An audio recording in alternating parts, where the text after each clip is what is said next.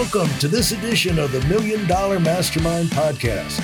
This is where we pick the brains of high achievers from all walks of life and get their hard-earned, real-world insights on winning. I'm your host, Larry Weidel. Did you have any time up until the time that you had the injury that knocked you out? Did you have any time in that trajectory? Was it just like working, competing, or were there times in there was the valleys? Because as the cycle of growth and development, unfortunately, has disasters and criticism and things that just go haywire. It's almost like if you book a flight and you have a good flight. I just talked to the doctor this morning. He said he just made a trip over the weekend, holiday weekend with the family to and from New York. No problems. He said he was just so happy. He said that never happens. We're on time, no problems. And I said, and he knows and I know that, but keep flying and you're going to be stuck. There's going to be one of those where you're stuck on the plane for 2 or 3 hours because lose your luggage. Things happen in life. They just do. And so as you're competing and everything, what are the worst type things that happen other than injuries? And I can imagine it might have something to do with judges and politics and things like that. Talk about where some of those things you had to get through that are like really challenged you. Like, I'm not going to put up with this crap. I'm out. So I think one of the ones that was very, very challenging at the beginning, as you can imagine, we're just starting to develop this relationship and how we skate together. And then right after our first competition, he ended up tearing his meniscus. And so we only had a few months under our belt and then he was out. And so it was actually for me, a blessing in disguise. It gave me a lot of time to skate and improve my own technical skating skills because I still had to skate every day by myself instead of with a partner. And so he sat on the sideline watching. Wow. And I continued to skate. And so that was a pretty big, right from the beginning, but I think really bonded us quite closely together, knowing that we've already faced a big injury very, very early in our partnership and we're able to get through that. I think for him, it was likely much more frustrating having to sit on the sidelines. But I think ultimately, Nick was a very tremendously talented athlete and still is. And as I said, I really have to work for the things that I had. And so it actually gave me a lot of time to really just become a better skater ultimately. Yeah. And that made us a stronger pair. But I think the other things that were really challenging throughout the course of our career. So Denmark is in the world of skating, a very small country. And we didn't have a judge. And what that means is that you don't have someone advocating for your team on the panel, which has a very strong influence on your placement ultimately. And so even though there were many times when we technically and from a performance perspective skated much better than other teams, we would place lower because we didn't have that judge to represent us in how the pieces work together. So there is a lot of political pieces that come with that, which was very, very frustrating for us as athletes because it doesn't come down to how you perform. It comes down to how you were judged. But that is part of the sport and you cannot focus on the things that you don't control. And so if you're trying to blame it on judges or blame it on which country you represent, that's not going to help you get to where you want to go. Ultimately, you have to continue to focus on you and the effort that you're putting in to become the best that you can. Now, are these things that you wind up, it's one thing we all know that, it's like the Boy Scout pledge, be, let it go, whatever. But when you're going through, you're living through it, you have to kind of talk through it and reason. You have to get it in your head. And when you're living it and you're face to face and you're by things out of your control. I mean, how did you come to that? It's a mature look at it. And so how did you come to that? With the coach, is that something you come off, you deal with it, you get in there and huddle up and talk yourself through it to where, okay, we got that talked out and we're back on it, yet harder than ever. How do you have to work through that and who played a role in that? What made the difference? I think the part that comes up for me the most, we were in Germany at a competition and we overheard another country's judge talking to their team saying, hey, did you like what I did with the Danish team? So we overheard them being like, and that for me was like, this isn't just a concept we think is happening. This is something that really happens. And that was a very challenging moment because it solidified what you were thinking. It wasn't just like, oh, we think we're good and we're being placed lower.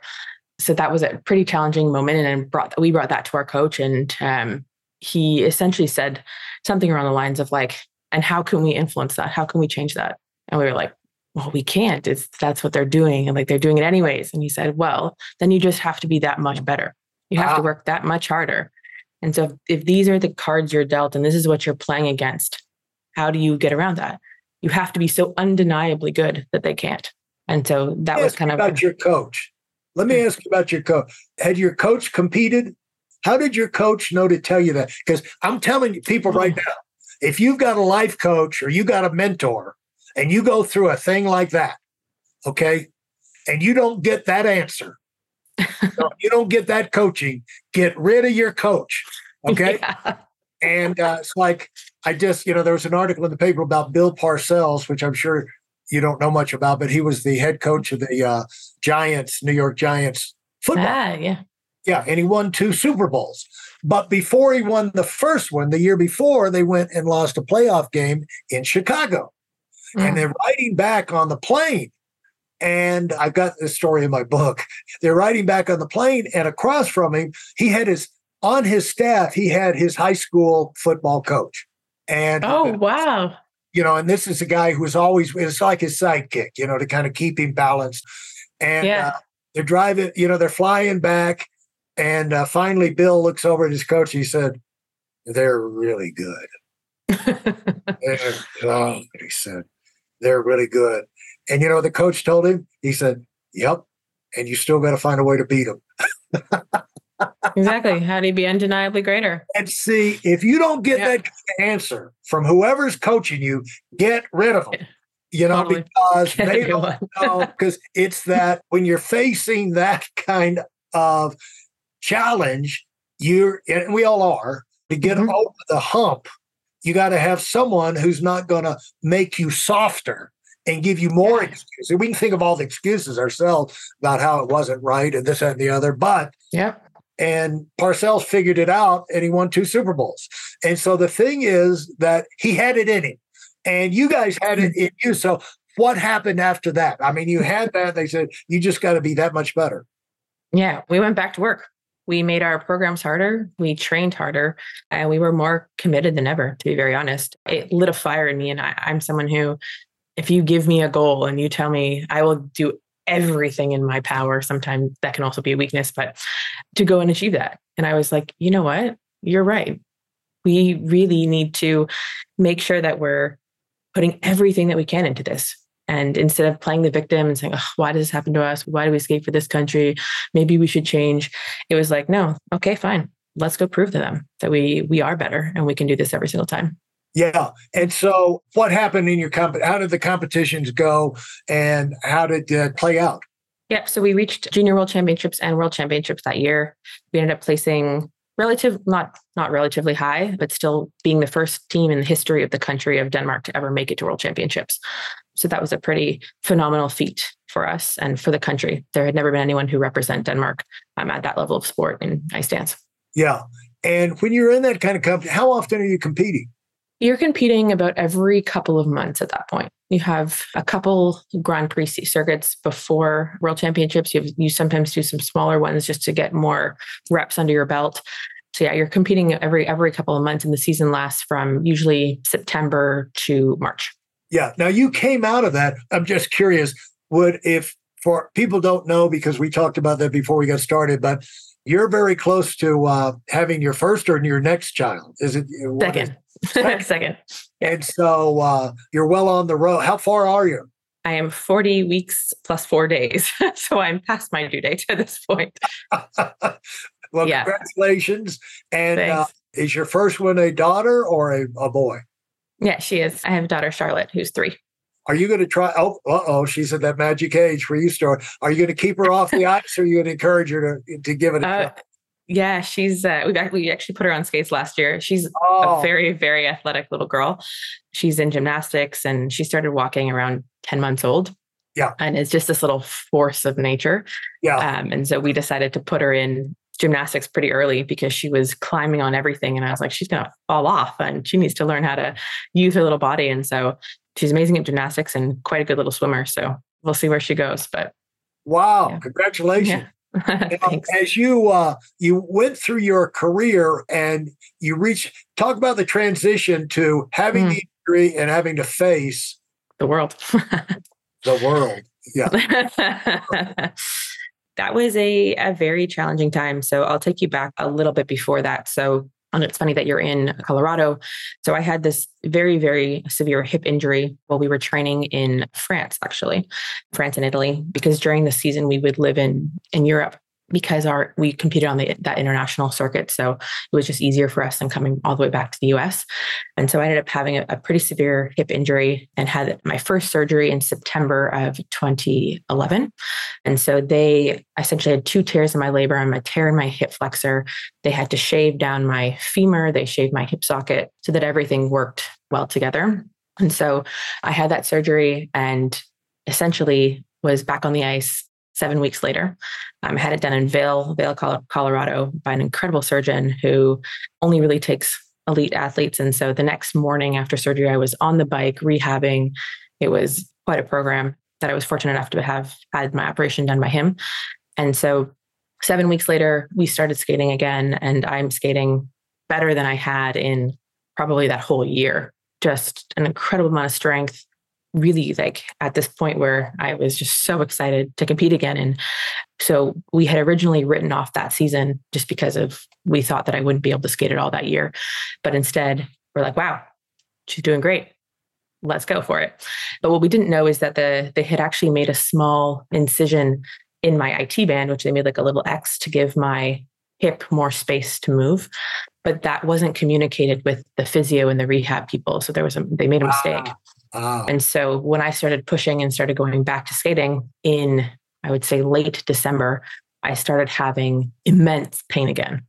So much so that I could barely walk for more than 10 minutes without being in agony.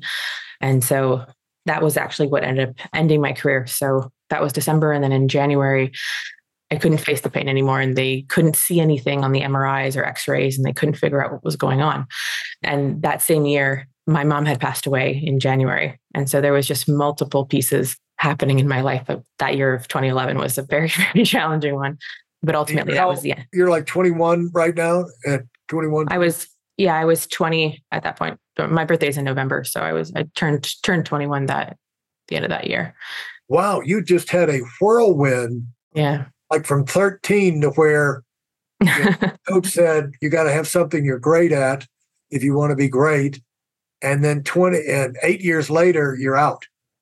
And but during that period of time, you traveled, you had exposure, you had experiences very few people have. Totally. How do you think it made you better, the fact the international competition and travel and having to deal with those kind of logistics and meeting new people and adapting to new cultures and places? Yeah, I think it's built me into who I am today. Everything I have, actually, I would say I owe to my skating career. My level of determination, the will that I have, my ability to adapt to whatever the circumstances are, as tragic as a passing of a mother figure, or as you said, just being thrown into different cultures and having to deal with adversity. So I think that level of exposure to different cultures, different challenge, and ultimately to understanding myself very, very deeply has allowed me to have the success now that I have post-transition, which a lot of athletes struggle with.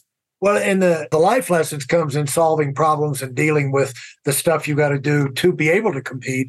And so the traveling, we all know traveling can be a nightmare. And do you remember, what was the worst experience you had with your travel and planes and hotels and bookings and and schedules?